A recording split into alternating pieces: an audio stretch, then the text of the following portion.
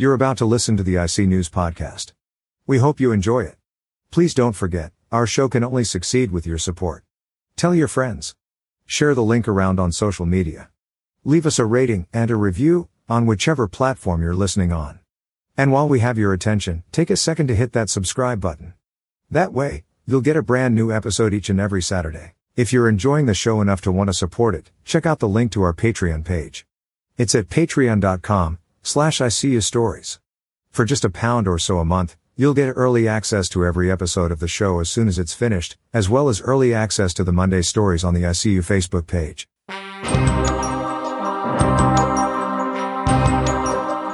You're listening to IC News, the only network bringing you the stories from across the multiverse.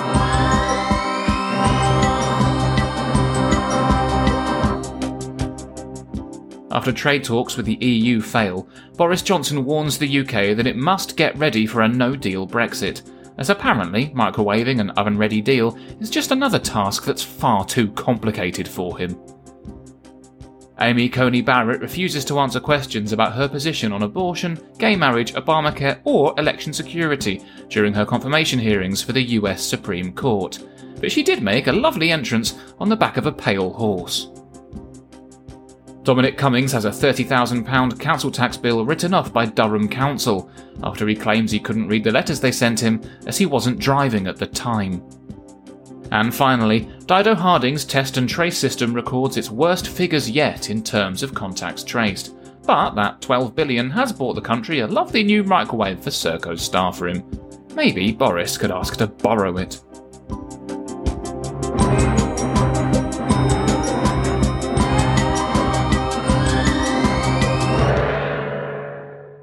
Hello and welcome. I'm Sam Gore and you're listening to IC News, and our three tiers are journalism, facts and infotainment. Join us as we lay our hand over yours and slice through them with the marital knife of news before we playfully dab the icing of spin onto your nose and giggle for the photographer. Rethink, reskill, reboot. We heard you, and we're coming for you. What the fuck was that? Sorry everyone, that sounded like something interrupting our signal, so we'll have to get the technical team on that. Gary, are you trained in cyber? Can you look into that for me, please? What do you mean, what's cyber? Just do it, will you? Where were we? Oh yes, the news. This week saw Boris Johnson dominate the news cycle once more, like a sausage-fingered dom with no respect for the country's safe word. This was supposed to be a week for clarity and simplification, as the numerous and tattered threads of the nation's local lockdown measures were gathered up under the umbrella of a new, easy-to-understand framework. What we got instead was yet another display of sheer incompetence, although credit where it's due to the Prime Minister, he has at least achieved one impossible feat this week by getting Liverpool and Manchester to stand in solidarity with each other. Local leaders have taken to the new measures like a duck to a jet engine, and at the time of recording, Andy Burnham is currently stood on top of the Hilton Tower, windmilling his dick in the direction of Westminster. It's all a bit complicated, but thankfully Tom King is here to spell it all out for us. Greater Manchester, the Liverpool City region and Lancashire are being set up as the canaries in the coal mine for an experimental regional lockdown strategy as an attempt to prevent the expense of what is truly needed. Thanks, Sam. It's been 3 days since the government introduced its new three-tier coronavirus lockdown system. Britain is now officially trapped in the shittiest multi-level escape room of all time, and Boris Johnson is the man in charge of figuring out the clues that will eventually release us all from our collective torment. Just in case you haven't figured out what that means yet, let me spell it out for you. We are fucked. If you've been living under a rock and somehow missed all the news this week, England now has 3 distinct levels of alert that inform the restrictions imposed on the respective regions living under them. As part of the government's strategy, it's very important that absolutely nobody feels even remotely safe, which is why the alert level starts at medium. All you need to do is visualise a traffic light, but one where the colours are red, redder, and Phil Mitchell's cum face. Now, if you were already living under tighter local lockdown measures, chances are you're now in a high-risk area. if you're in an area that's also experiencing increasing numbers of cases, but you're south of Watford Gap and your local MP's a Tory, you're more than likely now in a medium risk area. And if you either love or despise Jurgen Klopp, with absolutely no space for nuance between those two positions, congratulations, you're now living in a plague pit and you need to burn everything you own immediately. Now, these changes are set against a worrying national backdrop of ever-increasing coronavirus cases and a death rate that is once again starting to creep upwards. This tier system is intended to simplify and replace the absolute mess of confusing local lockdown measures with one easy-to-follow set of national guidelines. The problem is that it's increasingly looking like local measures are either not working at all or they're not working as quickly as the government had hoped. 19 out of the 20 areas currently living under local restrictions are still seeing an exponential increase in the number of confirmed cases, with no obvious route out. Now, I don't want to be a pessimist, but that trend does suggest that the only thing shutting down Liverpool completely is going to fix is the level of vaginal dryness in Margaret Thatcher's coffin.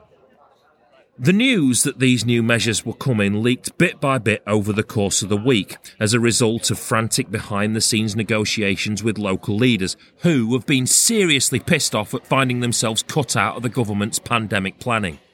In Manchester, over the past few days, Andy Burnham's blood pressure has steadily risen from medium to very high risk. On top of that, as soon as Boris Johnson had finished announcing his new system, the Mayor of Liverpool, Joe Anderson, popped up on the news. He was quick to rubbish Boris's brazen lies that the new measures had been approved with his agreement, insisting instead that he was forced into them in return for support with Liverpool's local test and trace system, and his calls for extra financial support for businesses had been flatly rejected. This local fury at the government's actions might have been muted somewhat by the presentation of clear scientific evidence justifying the new measures. But, just like Margaret Thatcher's corpse after Liverpool won the league, that wasn't coming either. Instead, we got Chris Whitty in the same fucking press conference as Boris's announcement, immediately suggesting that even the most severe end of the government's new restrictions wouldn't do enough to reduce the spread of the virus. Then we found out that Sage had recommended a short and sharp circuit break lockdown that closed down everything apart from the schools to suppress the second wave weeks ago, and the government had chosen to completely ignore their expert suggestion. The news was an open goal for Labour, and after weeks of tiptoeing around the government's incompetence, Keir Starmer finally decided to volley one home. It was no tears for Keir's, and he was quick to shout, and let it all out. Boris's new measures were the ones he could do without. Calling for the same circuit break the government's scientific advisers had recommended was a win-win for Starmer. Sage are his new Marcus Rashford, and he's once again successfully pinched someone else's suggestion and made it his own. Now, the only thing that's clear after the week we've just had is that, once again, the entire country is suffering as a result of the Conservative Party struggling with its own internal conflict. Boris is yet again trying to contain a mutiny against his own policies from the supposedly libertarian, fuck the elderly wing of his own party. The problem is that it's now beyond obvious that Johnson's fudged middle way is just a slow crawl to the exact same economic damage that an earlier circuit break would have caused. In addition, it's led to spiralling death toll that threatens to make a second lockdown inevitable regardless. Even if there is some kind of miracle middle ground between herd immunity and full preventative measures, and the results coming out of the local lockdowns appear to be screaming that there isn't, Boris Johnson and his utterly useless cabinet are trying to navigate us to it with a completely broken compass. Without a functional test and trace programme that helps to contain the spread, both public health and the economy are instead slowly circling the drain of complete oblivion. Unless Boris Johnson can pull his head out of his arse and make some genuinely decisive calls, the future looks very bleak indeed. I'm Tom King, and I'm gonna go and roll a blunt. Hopefully that way I can replace my medium-level anxiety with getting very high instead. Reporting for IC News. They are asking us to gamble our residents' jobs, homes and businesses and a large chunk of our economy on a strategy that their own experts tell them might not work. We would never sign up for that. We are one. We are Fatima. Rethink. Reskill. Revolution. Oh, for God's sake, sorry about that, everyone. Again, I'm really not sure what's going on with our broadcast today, but we are working on finding the source of these interruptions. For now, though, let's move on from the entirely depressing pandemic to some lighter news in the form of the looming climate apocalypse. It's taken somewhat of a back burner recently, which is still a burner too many if we actually want to do something about global warming. David Attenborough made headlines in the last few weeks when he called for a curb to excessive capitalism as our best hope of tackling the crisis. We obviously can't afford David Attenborough, but what we can afford is a bad impersonation of him in every possible sense of the word. Our resident naturalist has the keys to the dimensional gate this week, and he's been searching the multiverse for a planet where capitalism has been taken out of human hands. Hello, and welcome. I'm David Schattenbugger, and I'm here on Earth Delta, Texaco, Binfire 32, a world that's very different to our own. Here, mankind never evolved into the planet's dominant species. Without industrialization, there's no global warming, and without human overpopulation, this Earth has also avoided the sort of catastrophic mass extinctions that are currently unfolding back home on Earth Prime. It's a wild, overgrown world, free of the rules of human civilization. Nature here is raw and powerful, red in tooth and claw. A naturalist could probably indulge his wildest and most perverse fantasies here, and nobody but his sound technician would ever know. And who would back home believe, anyway?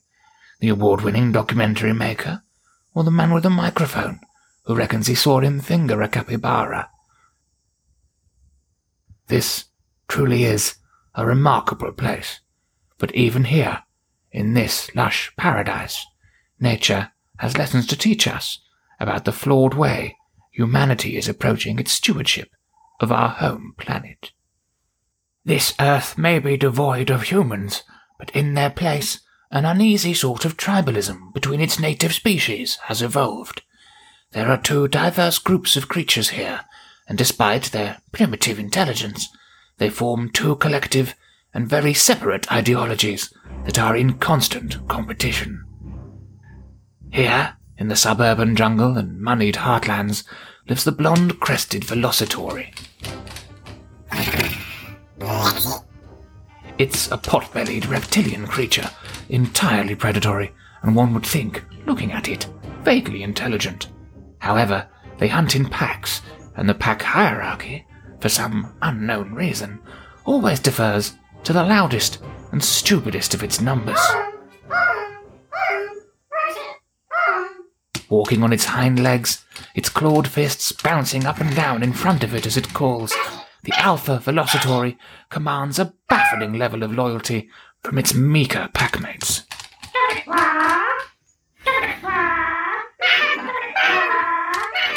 Together, they have but one ambition. They are driven entirely by their own ravenous hunger, and left unchecked, they would strip the plains bare.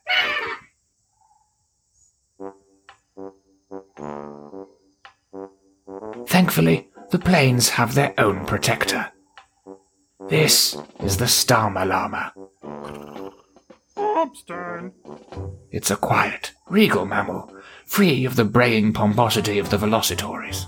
In fact, it hardly ever speaks out at all, but when it does, it expects the entire herd to listen. The plains themselves are a veritable hive of activity. Rushing back and forth, frantically gathering all they can before the winter, are thousands upon thousands of proletariat rats. Their numbers are so high as to be utterly unfathomable, and they are the beating heart of this planet's ecosystem. The Star Malama has appointed himself as their protector, and he stands tall and proud above their bustling, looking out for intruders. And here they come. Slinking through the grass, having disguised themselves in the skins of their prey, come dozens of hungry velocitories. They move among the throng, killing as they go, devouring not just worker, but produce as well. In their pot bellies they store everything the proletariats have worked for. In the chaos, it's time for the Star Malama to act.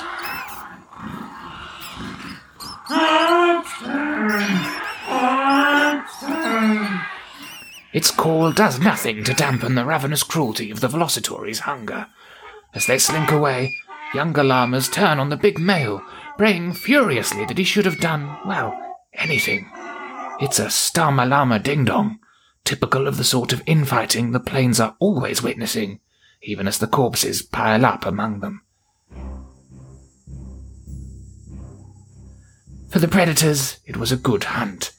Upon their return home, they regurgitate all they have consumed, vomiting it all out in a stream of meaningless bile. Space.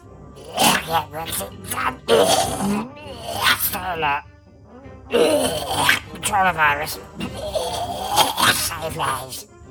What's truly extraordinary about the Velocitory Society is that for all their hunger, most of their hard work isn't even shared among the pack. All of the produce, everything that thousands upon thousands of proletariats spent their short, brutal lives working towards, is instead vomited directly into the nest of one truly baffling creature. This small, dull-eyed, lost-looking bird is, for reasons that make no sense to this naturalist, the pinnacle of Velocitory society.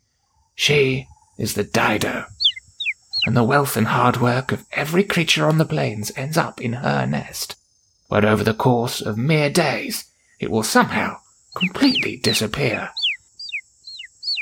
It is a baffling system. Back home on Earth Prime, even the most basic of food webs are codependent. Only mankind exhibits the sort of rampant consumerism we're seeing here, where resources collect at the top, only to vanish into an already feathered nest. This is a blue planet, and frankly, it's about fucking time the proletariats learn to recognize a predator when they see one. I'm David Schattenbugger, and I'm off to find a capybara, reporting for IC News. Here, Cappy. Daddy's got a surprise for you. We will no longer sing to your tune. We will no longer dance for you. We will adapt. We will overcome. We will overthrow. We are Fatima. Oh, bloody hell, this is getting ridiculous. This is a closed set and we're not even going out live. How have you not figured out who's doing this yet? How am I supposed to do a show when we're being constantly interrupted like this? I haven't even got onto Brexit and the absolute shit show we've had on that front yet. We are the beating heart of the nation's culture. Oh, fuck this. I'll find them myself. We are your songs, your stories, your thrills, and your heartbreaks. We are your escape. We are your social life, your mental health, your place to relax after a hard day's work. Where the hell are you? Come on. We are your meeting place, your anniversary meal, your reason to be. We are Fatima. It's coming from in here. We will not be cast aside by a government that places no value on the decades of hard work that we have put into our craft. We are... Alison, what are you doing? Oh, hey, hi, Sam. I'm just getting some air. In the stationery cupboard. Yeah, I like the smell of pencils, what can I say? Right, and you're definitely not using that laptop to patch into the network and criticize the government. Nope, not at all. I'm just catching up on 13 Reasons Why. Have you seen it? It's really bad. Like, it's an objectively terrible show. Alison, if you wanted to do a report on the state of the entertainment and hospitality sector, you could have just asked. We're all in the same boat here. Before all this kicked off, I was a stand-up too, remember? I've been hung out to dry by this government in exactly the same way you have. Yeah, right. What's that supposed to mean? Look, Sam, I appreciate that you're trying to make me feel better, but we're not really in the same boat, are we? I'm a circuit headliner, man. I've toured Canada, the Middle East, Singapore, the UK. I've lost thousands in work. There's every chance there won't even be a circuit to go back to. Have you seen some of the groveling statements venues have had to put out in return for financial support? They've been shoved onto their knees to publicly thank the very government that crippled their business in the first place. It's a propaganda horror show, man. And now, after everything I've put into this job, my entire livelihood, everything I've built and worked for after the last decade, hangs in the balance. Yeah, I know. I'm well aware of all that. So surely you kind of see how you and I aren't exactly in the same boat. I'm not sure what you're getting at, Alison. Hey, look, I don't want to make you feel bad. It's just that comparatively, my career, well, it's not a super yacht, but it's reasonably flashy, and it gets to a decent speed and is worth a fair bit of money. Okay. Whereas yours, well, it's more like a kayak, isn't it? Look, I don't think we need to get into needless comparisons A about kayak with a big fucking hole in it. All right. I can't live off of 20% of my former earnings. It doesn't make that much of a difference. Because, 20% of nothing is exactly the same as 70% of nothing. All right, look, I admit, bookings-wise, the live side of things over the last few years hasn't been my biggest earner. But I sort of pivoted away from club stuff to online content, and satire's more of a niche, isn't it? Exactly. You're a satirist, and I'm a headliner. Do you know what headliners call satirists, Sam? No. Writers. And believe me, if I ever get on Mock the Week, you'll be the first person I call. There's nothing stopping me getting on Mock the Week, you know? Sure, bud. If by nothing you mean a total lack of stage presence, stilted, unconvincing delivery, and an appalling market position as a mid-30s white guy with absolutely no USP. Look, this is probably getting a bit too meta and painful. Well, maybe you should try meta. Diversify a bit. It worked for Community. Yeah, I'm not sure comparing this to Community is going to look all that favourable for us. With your writing? Probably not. Maybe season 4. At a real fucking push. Hey, look, I won the 2000... Oh my god, if you mention the motherfucking Laughing Horse New Act of the Year 2009 one more time, I'm going to actually kill myself.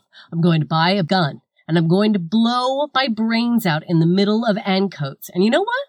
It will still be funnier than that Edinburgh show you did about crypto-fucking-zoology. You saw that, did you? No, Sam, nobody did. And we're all very grateful for that. Look, it's obvious that you're feeling the same stress that a lot of us working in entertainment and hospitality are feeling. But I'm on your side, all right? I promise, I'm feeling it too. You're feeling 20% of what I'm feeling. That's your comparable market share of the career I stand to lose right now, and I'm being very fucking generous. Oh, you know what? I'm just going to leave you to it. Enjoy your little robot voice toy, will you? It sounded very convincing. It can't be worse than your David Attenborough impression. Careful now, Sam. Don't let them see you cry.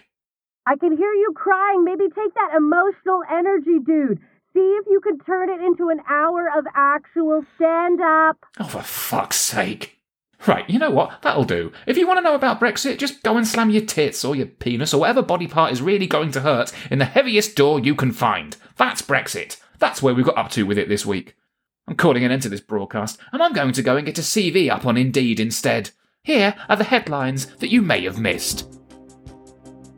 Twitter suspends dozens of fake pro-Trump accounts pretending to be from black voters, saving them from getting retweeted 5 times in the back by the police.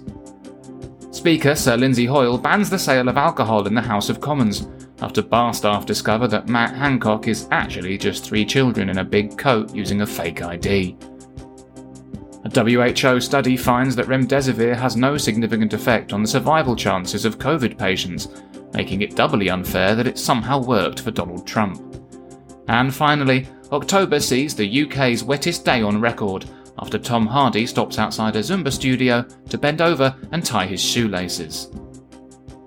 You've been listening to IC News. Thank you and goodbye.